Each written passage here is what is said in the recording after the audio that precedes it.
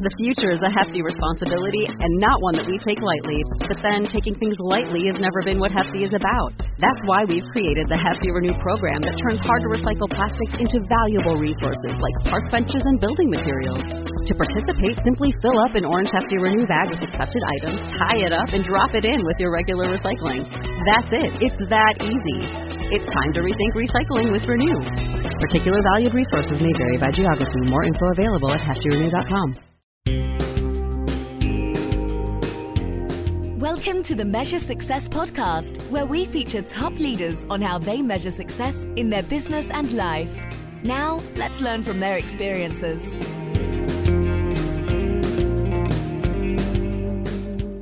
Carl J. Cox here, and I'm the host of the Measure Success podcast, where I talk with top leaders about how they measure success. This episode is brought to you by 40 Strategy.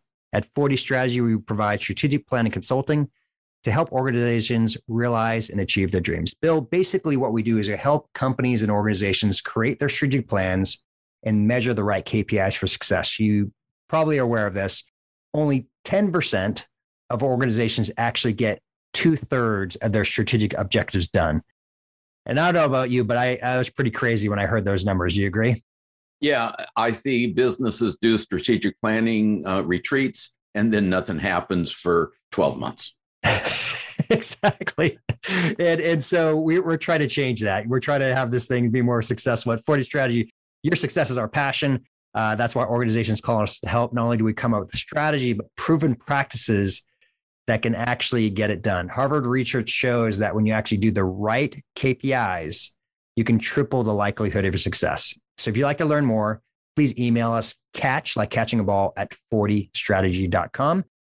I always like to do a shout out on our shows, and this one is going to be to one of my longtime friends, Brett Stewart. Brett, this is a shout out to you. Thank you for being one of our loyal listeners. And actually, you are one of the ones who provides me real feedback on whether these shows are good or bad. So thank you so much. And I appreciate all of your help.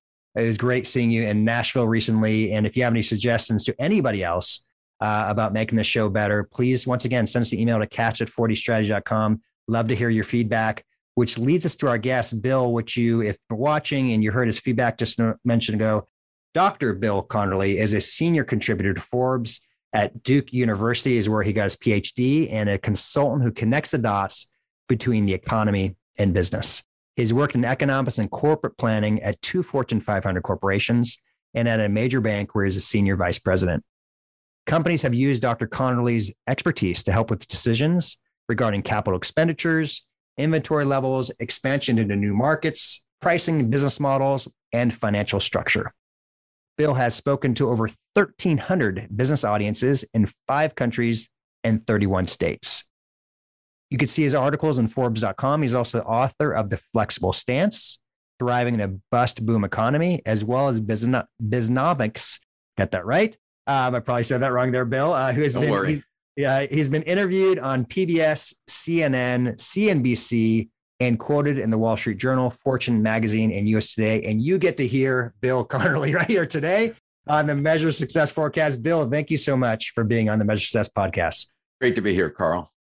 Well, and I'll say again, and I'm saying this sincerely, Bill, I've had the privilege of being in the audience when Bill has been a speaker and economics multiple times, and he is truly one of the absolute best that's out there. So I highly encourage you, if you are into those who are hiring people to do things, to hire him and to bring him in, because he is extraordinary. And what I really like about him is his newsletter.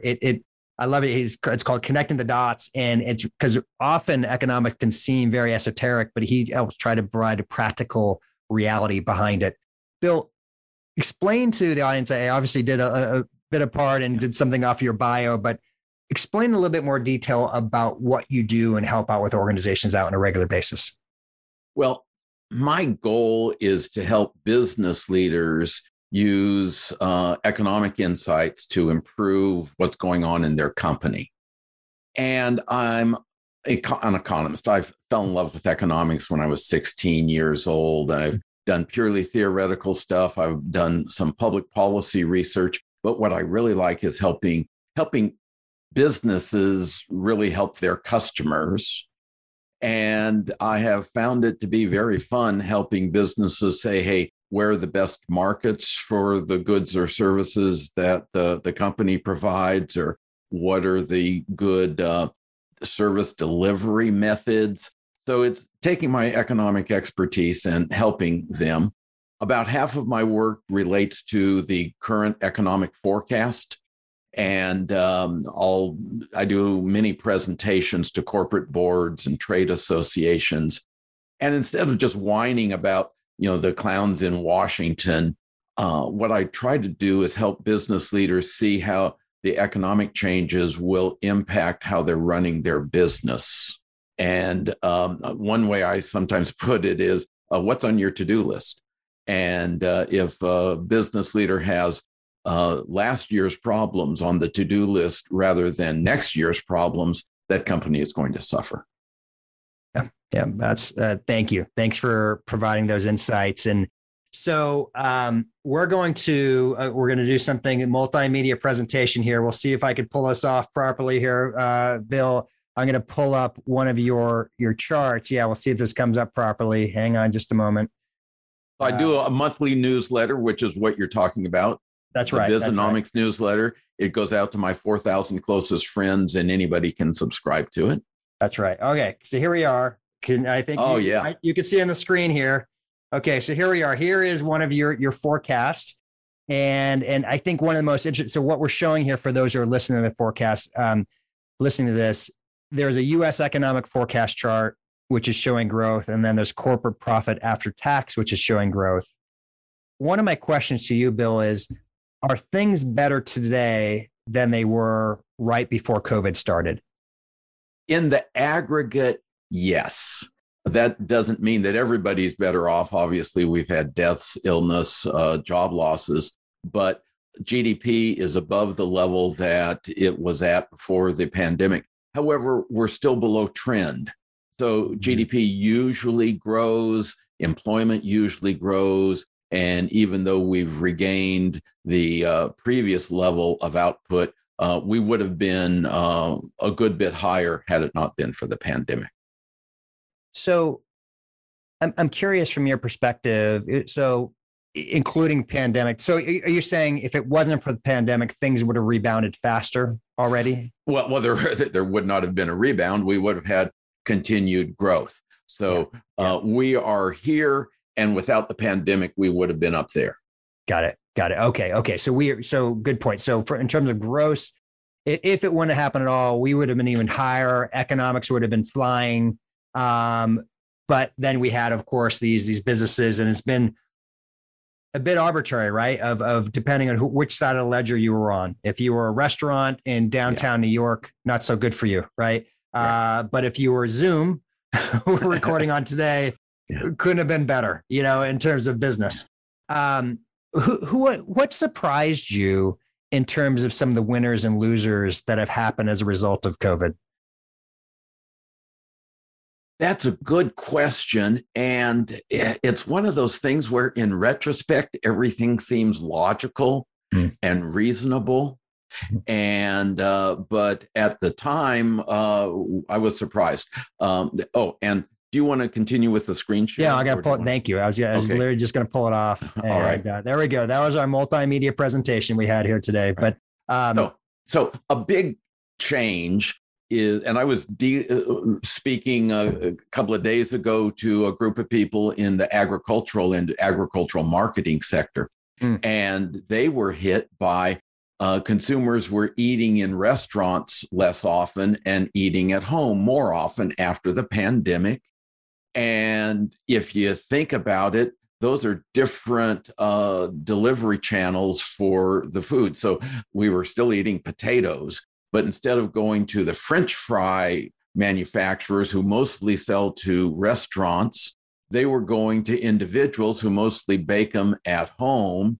And it's slightly different product, different packaging. So we had all of these supply disruptions, even though people were still eating as much as ever.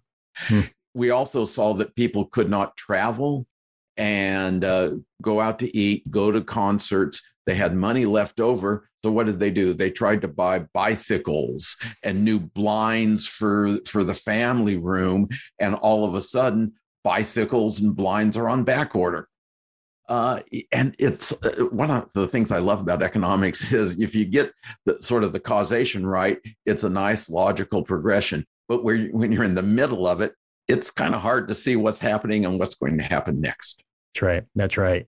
So you just touched on something that is clearly top of mind for so many people, whether back in the early days of COVID when you couldn't find toilet paper to today, you have trying to order a truck. It might be 18 months before you get it delivered. I was recently in Los Angeles, I flew over Long Beach, and and I didn't get the count, but I talked to somebody who worked for one of the major logistics company on that same trip. And she said she had counted 50 ships waiting it to come into port. Why is that happening? And what type of impact is that happening, on the rest of the supply chain, just that alone? Right. Our sort of global shipping commercial system handles small variations fairly well. It's used to small variations. It is not used to giant ups and downs. And in the first few months of the pandemic, global shipping just cratered. And a lot of people focus on, imports versus exports, which are better. But if you just look at the total volume of international trade, it plummeted. It bounced back. And then starting like January of this year, it took another big surge forward. People have income, especially in the wealthier developed countries. There's a greater sense of optimism that we're getting through this. And so they started ordering stuff. Also, manufacturing companies in the early days of the lockdown, they said, ooh, the economy is going into recession. And Carl, you know this as well as I do. What you do in the early stages of the recession is you pull out your recession playbook. Yep. And the recession playbook says, cut cash outlays. So let's cut back on purchasing materials. Let's cut back hours to our employees, and we'll have a hiring freeze so we don't replace those who retire. No travel. Right. But the important thing is you cut back on your production because it's a recession, and then people want to buy stuff. So we lost a couple of months of production in many different sectors. And then the demand was unusually strong, and people were substituting durable goods for services. And, the services were never delivered on container ships. So all of a sudden, we just had a change in the mix. And if those cruise liners could have been repurposed as container ships, we'd solve the problem. We'd have the capacity, but it just doesn't. I mean, I've been on a cruise ship and you just can't get a 40-foot shipping container in the average cabin on a cruise ship. It would be kind of interesting to see one of those containers though in the pool on top. Exactly, they could. So we just had bigger volume of change than the system was constructed to handle. So what are you reading and hearing and seeing in terms of how long just that shipping aspect alone is going to take to normalize again? Well, the shipping aspect will improve gradually by itself. Plus, I believe after we get through this Delta wave of COVID, that people will cut back on their purchases of the goods that have to be shipped, and they'll shift more into the services. They'll start going out to eat, going to concerts, going traveling, and that reversal of the change in patterns will help. But I think it's going to be tight in the shipping industry for at least a year. But what we are experiencing in our everyday life, like you go down to Walmart to do a little bit of shopping for the kids, Christmas presents, a lot of what we are seeing is a labor shortage. It looks like a shipping industry problem, but, well, one of my clients is a manufacturing company, and they were running short on their brass that they use as a raw material. And they called up their supplier and he says, "Oh, I've got all your brass on a truck. I just don't have a truck driver, and I'm 1,000 miles away from you." Yeah. So that is kind of a transportation problem, but it's really a labor problem. Yeah. And other companies are seeing, they're quoting longer delivery times, and they'd like to increase their production, but they cannot find the workers. So a lot of our supply chain problems are worker problems. So going back to the ships that are sitting out of Long Beach, is that some of the same problem as like the literal inability to process the cargo ships coming in because of lack of labor? Yeah, and that's you read the comments from the people in LA and Long Beach that they're having trouble with truck drivers to move the containers off the dock. The railroads are backed up. There are COVID restrictions that make the labor less productive, and it all comes back to labor. I was talking with a client, and they were trying to ship something from Portland to Eugene to Portland, and it ended up going to like Cleveland. And then the best part is they said, "Well, good news, we're not going to charge you for the difference from going to Cleveland, but it's still going to be a week later." It's right. like, you know, how, and so not only are we having these shortages, but you have real logistic competency problems, right? That are taking place because of new people are coming in, less experience. It's more than just one thing. And it's so are you saying, or this is my silly question, but should we put a little extra water under the Christmas tree this year, expecting maybe some of those presents we thought were going to come in around Christmas time might come around January? Is that possible? Things like that might happen this Christmas season? Yeah. And let me answer a broader question. Mm-hmm. When I talk to business leaders about inventories, you know, these people have had it pounded in their head for 2 or 3 decades. Reduce your inventories. Right. Bring down. Yeah. Just in time, all of that stuff. And I'm saying, hey, why don't you build inventories? Mm-hmm. You know, you're tying up your working capital, and it could be at a bank earning approximately diddly squat interest. And why not use that working capital to build up your inventory? It's a reversal. But today we know that our whole supply chain system has gotten more fragile, and it's going to be a few years before it gets better. And even then, you look at normal times. We had the typhoon and earthquake in Japan disrupted supply chains, floods in Thailand. There's always something going on. Right. And I think companies are going to come out of this saying, let's have a little bit more cushion, a little bit more inventory, and plan on there being occasional disruptions. I think that's really interesting. And you're right, a bit contrary to what has been told to all of us, right? Especially myself, you know, in the CFO operations hat that I've worn for many years. It's like inventory lower. I always view inventory as like oil in an engine, right? You have too much oil, it's a mess. You have no oil, your engine's broken. Exactly. But you need to have just enough, right, to make sure that it's going properly. And that's not no oil. Right. Yeah, and right. I think there's that fine balance in knowing what that should be, because I know multiple companies that have lost out on millions and millions of dollars because they couldn't ship. They have the orders in hand, and then they end up losing it to a competitor, or they just no longer had the money, you know, because your opportunity to ship it was gone. And it's anyways, really challenging time, I think, for those who are caught in the, once again, the durable goods. I appreciated your insight, because I was not familiar with that, of people are buying more durable goods because they're not going out and doing services. Yeah. And that was interesting to me to hear that. So appreciate that. And if I can just jump on a little bit further, I'm also cautioning those people who are benefiting, selling boats and bicycles and blinds, that some of those purchases would have happened anyway in the year 2022 or 2023 or 2024, and they happened in 20 and 21. So I think sales may be soft in some sectors that have been the beneficiary.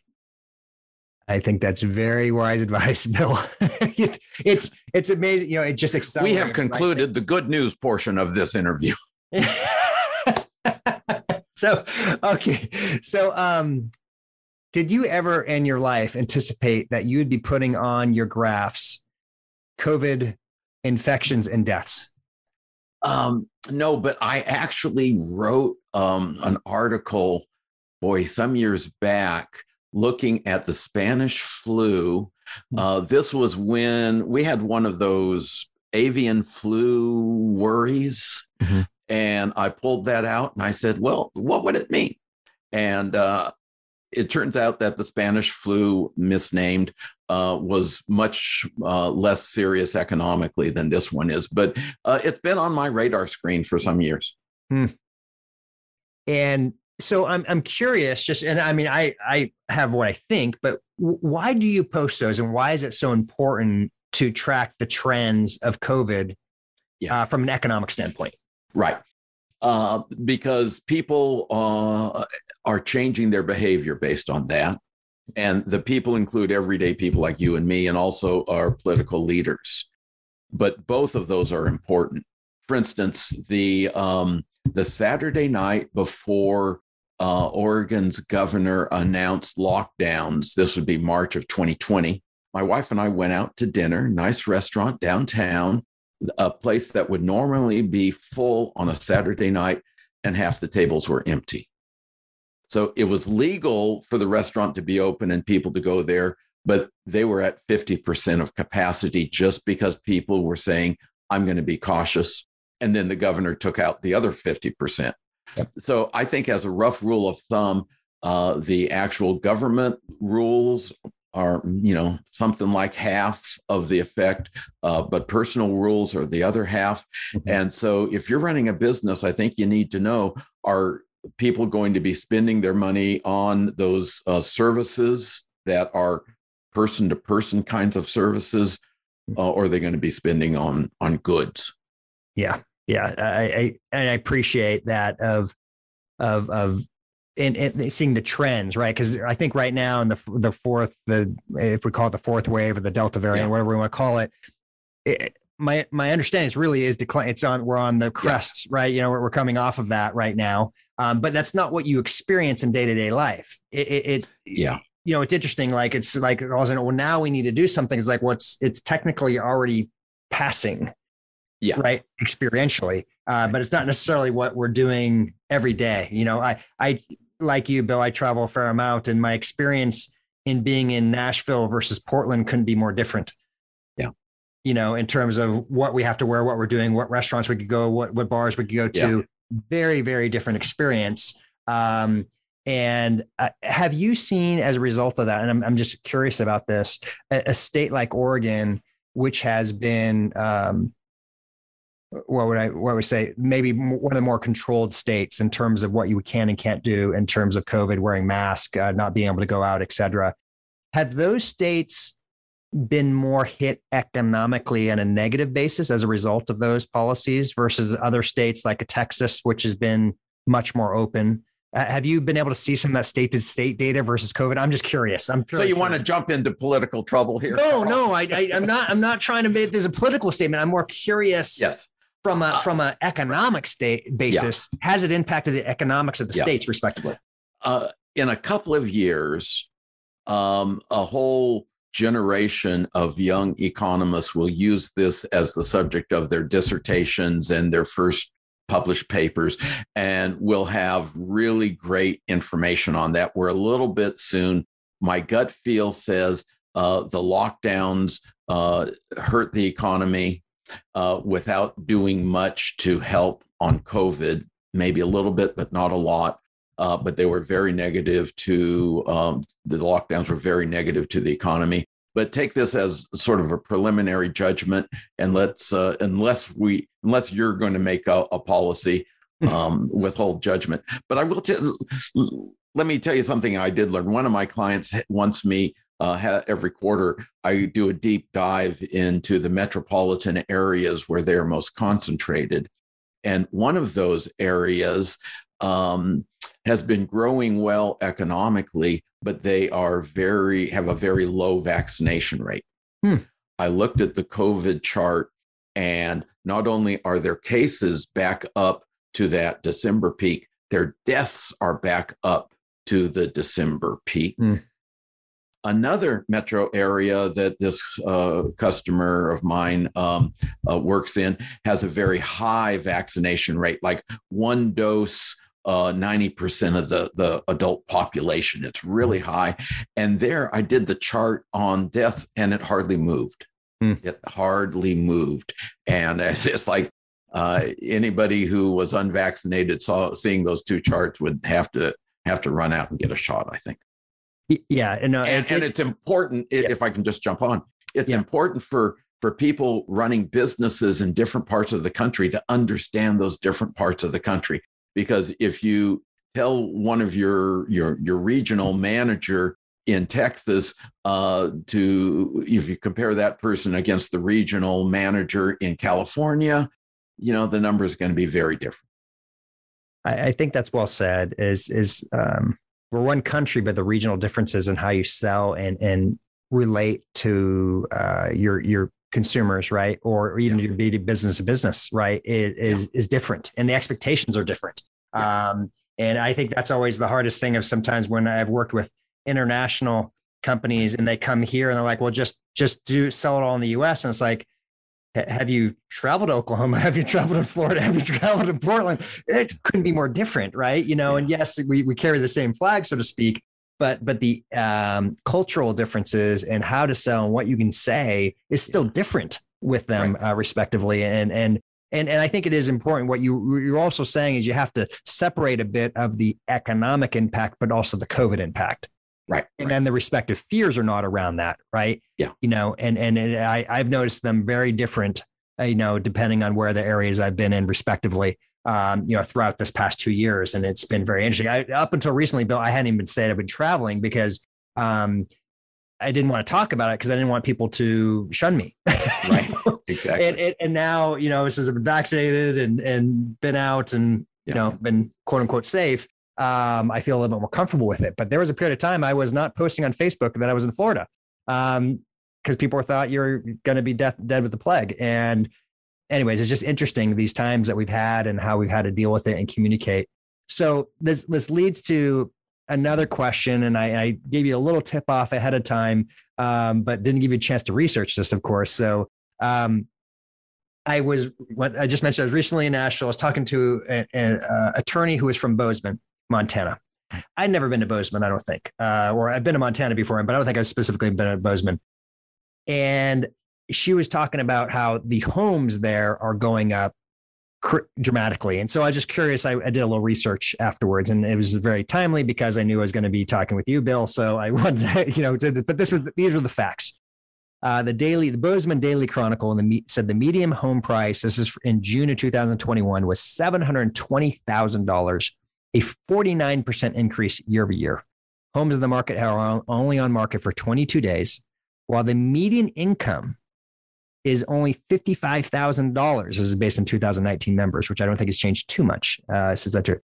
That would mean effectively a $3,400 per month mortgage payment, or $40,800 in mortgage payments alone if you are a median person to have a home.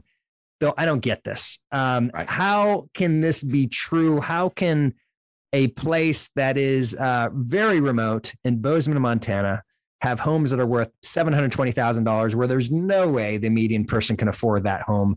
Yeah. Help give me some insights here. One of my favorite books is, can you see this? Yes. How to Lie with Statistics. Yeah, exactly. And one has to be, I keep it at my fingertips. One has to be cautious about medians. So imagine you've got a semi-rural community and a bunch of rich people move in. The median income doesn't move very much, but they want big fancy houses. So the median home price ends up going up. And we've seen that remote work is one issue. People, when I first heard about people setting up businesses in Los Angeles or Chicago, and then moving to Montana, buying a little mini ranch in the Rockies. The locals were calling them modem cowboys. And the current generation does not know what a modem is. Modem cowboys. That's awesome. Cowboy. So people are doing more remote work without a doubt. And also the pandemic led many people to rethink what's important to them. Family, work, connections, lifestyle. And that led a number of people to say, I don't need to be in the city, and I'm out of here. And that has helped Coeur d'Alene, Idaho, Bend, Oregon, and some of the East Coast coastal cities, or Asheville, North Carolina, I think is doing pretty well. So in those places, it's kind of tough because all of a sudden you've got an influx of people trying to spend a lot of money, but you still need those lower paid service jobs. Across the whole country, we're seeing real strong, not quite as strong as Bozeman, but strong home price appreciation. And I think that's being driven by the low mortgage rates. So, and okay, so this leads to the question, and this is why I think this would be a great conversation for the audience, because half of people have homes and the other half want homes, right? So, and then the people who have homes are wondering whether they should buy or sell, right? Yeah. And of course, we know we can never fully predict the future, but the Fed, I believe, has already given us some information in 2022. They plan to start the quantitative easing is going to start decreasing, right? Right. I believe that was correct. That was said just recently. So, and I've heard some information of, boy, if there's a 50 basis jump in mortgage payments, the affordability is going to go down substantially in some of these homes. So is there are we at risk of getting, and I'll just call it out, are we at risk of being back at that 2007, 2008 event where all of a sudden there's this massive overhang, right, of homes that are just completely overvalued, and then even worse, there's people who are going to be, we're going to have a recession as a result of it, right? As a result of that. Do you see, are we in that same thing, or is it different this time? No, it's different this time. Okay. And why? Explain you want the explanation? Yeah, of course. Yeah. Why is it different? Because I'm trying to help the audience get comfortable with this. Sure. Go back to 2003, 2004, 2005, and we count the number of housing units being built, either an apartment unit or a single family home, or we can add in mobile homes, manufactured housing. And we also know what the population growth is. On average, we live about 2.5 people per household. So you can figure out sort of roughly what the underlying demographic demand is. And it changes. Sometimes people are more likely to have a roommate or get divorced. So, the 2.5 isn't rock solid. But it was clear in 2005, we had been overbuilding, building more houses than we needed. And that was fueled by speculators wanting to buy to flip. Yeah. But we have not been overbuilding. Some of the people in the industry say we've been underbuilding. I think they have not caught on that our population growth is much slower now. But we certainly have not been overbuilding. And today, what's amazing is we've had, strong upward pressure on home prices, and the home builders are not able to deliver more new houses to the market. If they could, that would ease the price pressure. But why can't they deliver more new houses to the market? Supplies of building materials, skilled labor, as well as buildable lots, particularly on the coasts where the land development restrictions are fairly tight. So if I'm understanding or recapping what you're saying there, is because homes are not keeping up, the building of new homes and capacity is not there for the population. It's creating effectively scarcity of supply. And so therefore the demand, if you may, is causing the real increase combined with lower mortgage rates, cheaper interest rates. So therefore we can buy, that's what's increasing the value of homes. Is it that simple? Well, some of it is the home buyer could get more home at a 2.8% mortgage than, a 3.8% mortgage. Right. But also there were families who had a vision of buying a house in like 2024. And they did the arithmetic with a 3% mortgage. And they said, oh, we can buy a house this year. We don't have to wait until 2024. So we were pulling some demand from the future. Plus, there were some people, I don't think a lot, but some people who had been long-term apartment dwellers. And then they said, well, if we're going to work remotely, we ought to have more space. And it's easier to get more space if you live in a house than in an apartment. And also, it was less fun living in a big city. I've got a son who lives in Manhattan, and during the pandemic, it became a lot less fun living in Manhattan. Right. And so there's a bit of the universe. We were talking about some of these cities that have been capitalizing from this, right? From Asheville to Bozeman to Coeur d'Alene. But then you have cities where there appears to be a little bit of an exodus, right? Yeah. That's taking place. And I think many people who've probably been listening are aware of how Texas and Austin in particular have been just growing like crazy. People have been moving to certain areas. So talk about that inverse a little bit. So it appears to be there are some losers in this, in the inner cities. So what's happening there? And is this a long-term, do you think this is going to be a long-term trend now of the city is no longer the cool place to live in anymore? That's a great question. And I'm going to speculate because I don't have a firm answer. Mm-hmm. It's still fun to be in a city if you're young and the city is working. Okay, so there's two things there. Fun and working, meaning I'm saying working, you're probably referring to a social, economic, political. Exactly. The trash is picked up. It's safe to walk down the street. I moved to San Francisco when I was 28 years old and lived right in North Beach. It was fun. Mm-hmm. It was really fun. And I understood when my younger son decided to move to New York, to Manhattan, and my other son had moved to Seattle with a criterion that he wanted to be able to walk to work. I mean, I never expected to be able to walk to work. So, when you're young and especially single, it's fun. Once you get a couple of kids, living in an apartment is less fun. You want to open up the back door and say, go outside. But if you're on the 14th floor, it's kind of hard to kick the kids out of the house. Yep. Including the dog. Right. So I think that, the millennials are aging. I think they'll be more suburban, but the cities that keep the quality of life good for urban residents, I think will bounce back, but not quite as strong because some people were living in the city just because they did not want to commute. But if you're only going into the office once or twice a week, a longer commute isn't so bad. Yeah.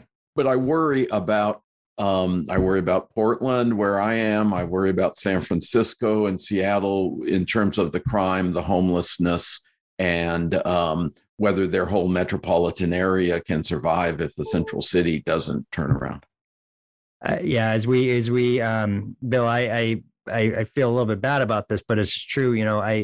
For years we've been able to brag about Portland, right? As it was for 20 plus years, it was one of the gems of the nation. And people, whenever I'd say I'm from Portland area, they'd be like, "Oh, I love Portland. And I love the restaurants, and I can't wait to go there." Da da da da. Now I say something, and they say, "Are you okay?" Yeah, exactly. And so I've literally have to change my language now. I say I'm from Northwest Oregon, an hour from the beach. And all of a sudden they go, "Oh, okay," because of course they don't know where that is exactly. And I'm the outskirts. I'm this outside edge of the rural is where I live. But it is interesting of these cities like Portland, where boy, I hope for their sake, right, that things could change. Otherwise, I think the trends are going to be negative for them for the long run, right? People only have so much patience, I think, for things to turn around. So I'm curious. I'm curious. And then when you get down to the homes perspective, homes are really expensive in the inner city. Well, let's go back to in the early 80s, nobody lived downtown right? And then it became a hip place in the 2000s. Now, all of a sudden, 2021, you see something in decline again. And I'm just curious how long that trend is going to be before, it gets back. But anyways, we'll find out. I guess the crystal ball will tell us about how those things change in the future. Bill, this has been, there it is. That's the crystal ball. I've got the crystal ball. You asked for it. I've got it. Can you shake it? Does it have a number? It's not a magic 8-ball. Bill, so what is something I didn't ask that I should have asked that you want to share with the audience today? Something you didn't ask. Okay, how about this? A person running a business, going about it, trying to keep his or her head down, focused on that. How does the person both focus on the business, but also there's so much going on in the world? We've talked about COVID. We've talked about the problem of cities, social attitudes. We haven't touched political change in China. The real challenge is, how do you keep up with it all? What do you recommend? What's your? I was asking you. Well, this is the funny irony. Honestly, what I have done is I've really carved out and done less. Yeah. I honestly, Bill, I've actually really narrowed the amount of input I'm getting from quote unquote the news media. Yeah. And the reason is because I can go crazy and go nuts and go, but not, and all of a sudden I can't focus on what's most important for my business and my clients' businesses. Yeah. And I found that, if you just talk long enough, you're going to end up hearing all the major headlines anyways, and you just ask questions because they're aware. Yeah. And so I found, it's not that I'm not aware and not that I don't care, but I honestly can't control a lot of this. Yeah. Right. In my day to day, I cannot have an impact.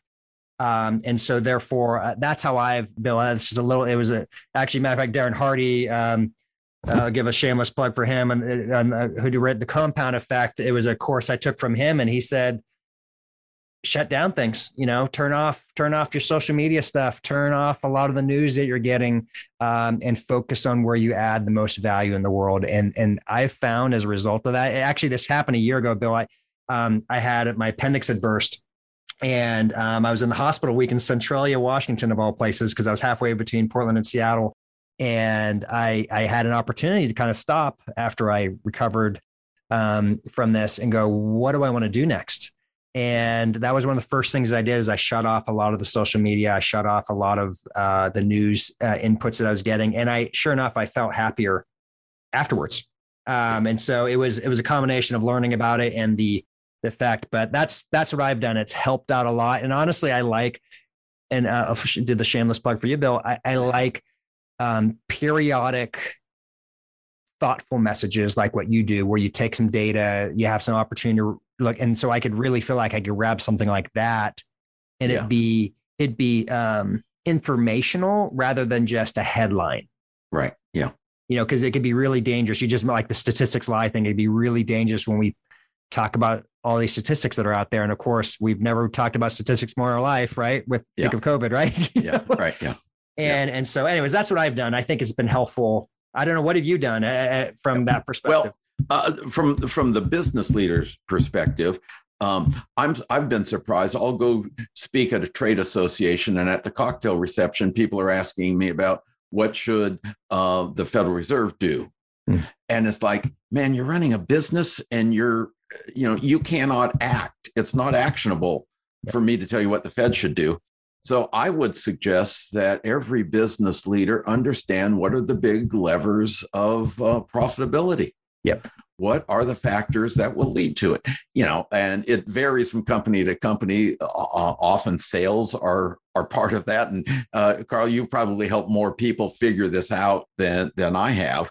But if you think, gee, the big levers of my business are consumers in this category spending, and maybe exchange rates, and maybe the cost of plastic, I don't know. Then when you run into an economist at a trade show, you start asking about those big levers. Yeah. And when news items come through, ignore all of the political stuff and just focus on anything that might impact one of the big levers of your business. That's right. Yeah, no, I think that's great insight there for sure. Bill, this has been wonderful. I'm going to be, actually I get to ask you one quick personal question, because it will be unfair for you not to get out of it. But of course, I'm going to be asking you to come on again, because, economy changes, as we know, as we move along here. Maybe ask kind of the fun one of I think you have one of those jobs that everybody would love to do. At least I personally would. I love what I do, but you got like job 1A in terms of being an economist. How did you get that opportunity? Just share maybe briefly the kind of story of how you got the opportunity for this to be your profession, because it's not common, right, to truly get a profession and get paid to be an economist. Right. Well, I fell in love with economics. I had a math aptitude, but I thought math was boring. I was interested in current events, but I thought political debates lacked foundation. Studied economics and said, wow, this is great. Then I had an undergraduate professor who actually was a real leftist. But as I headed off to graduate school, he said, Bill, you ought to give the corporate world a try rather than just going into academics. And man, that was great advice. So got my dissertation done, taught for 3 years, and then I went and got a corporate job, and I loved it. It was more fulfilling and at twice the pay.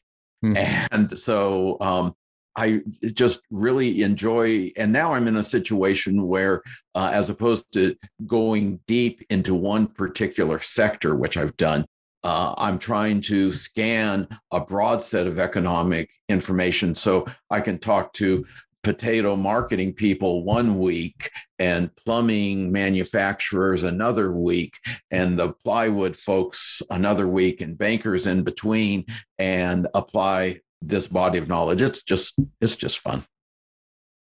Bill, this has been great. So what is I always like to ask a question to all my guests. What is a book that you'd recommend to our audience? The book I am most recommending these days is by Jonathan Haidt. It's called, can you see that? The Righteous Mind. And in a time when we're so divided politically, but also to some extent by religion and culture, Haidt explains why we have different views, why we don't convince anybody. Have you ever convinced anybody on a subject of religion or politics or culture of a position that they didn't already agree with? You've probably had plenty of disagreements, but not one that you won and not one that the other person won. Haidt explains why. And I think it'll make us all feel more comfortable with each other. Wow. That's a great book and very timely for sure. Yeah, especially considering, once again, the environment that we're in on a regular basis. Bill, where can people find and learn more about you? The name is Bill Conerly, and Google is really good, even if you misspell Conerly, spelled with one N, but Google knows.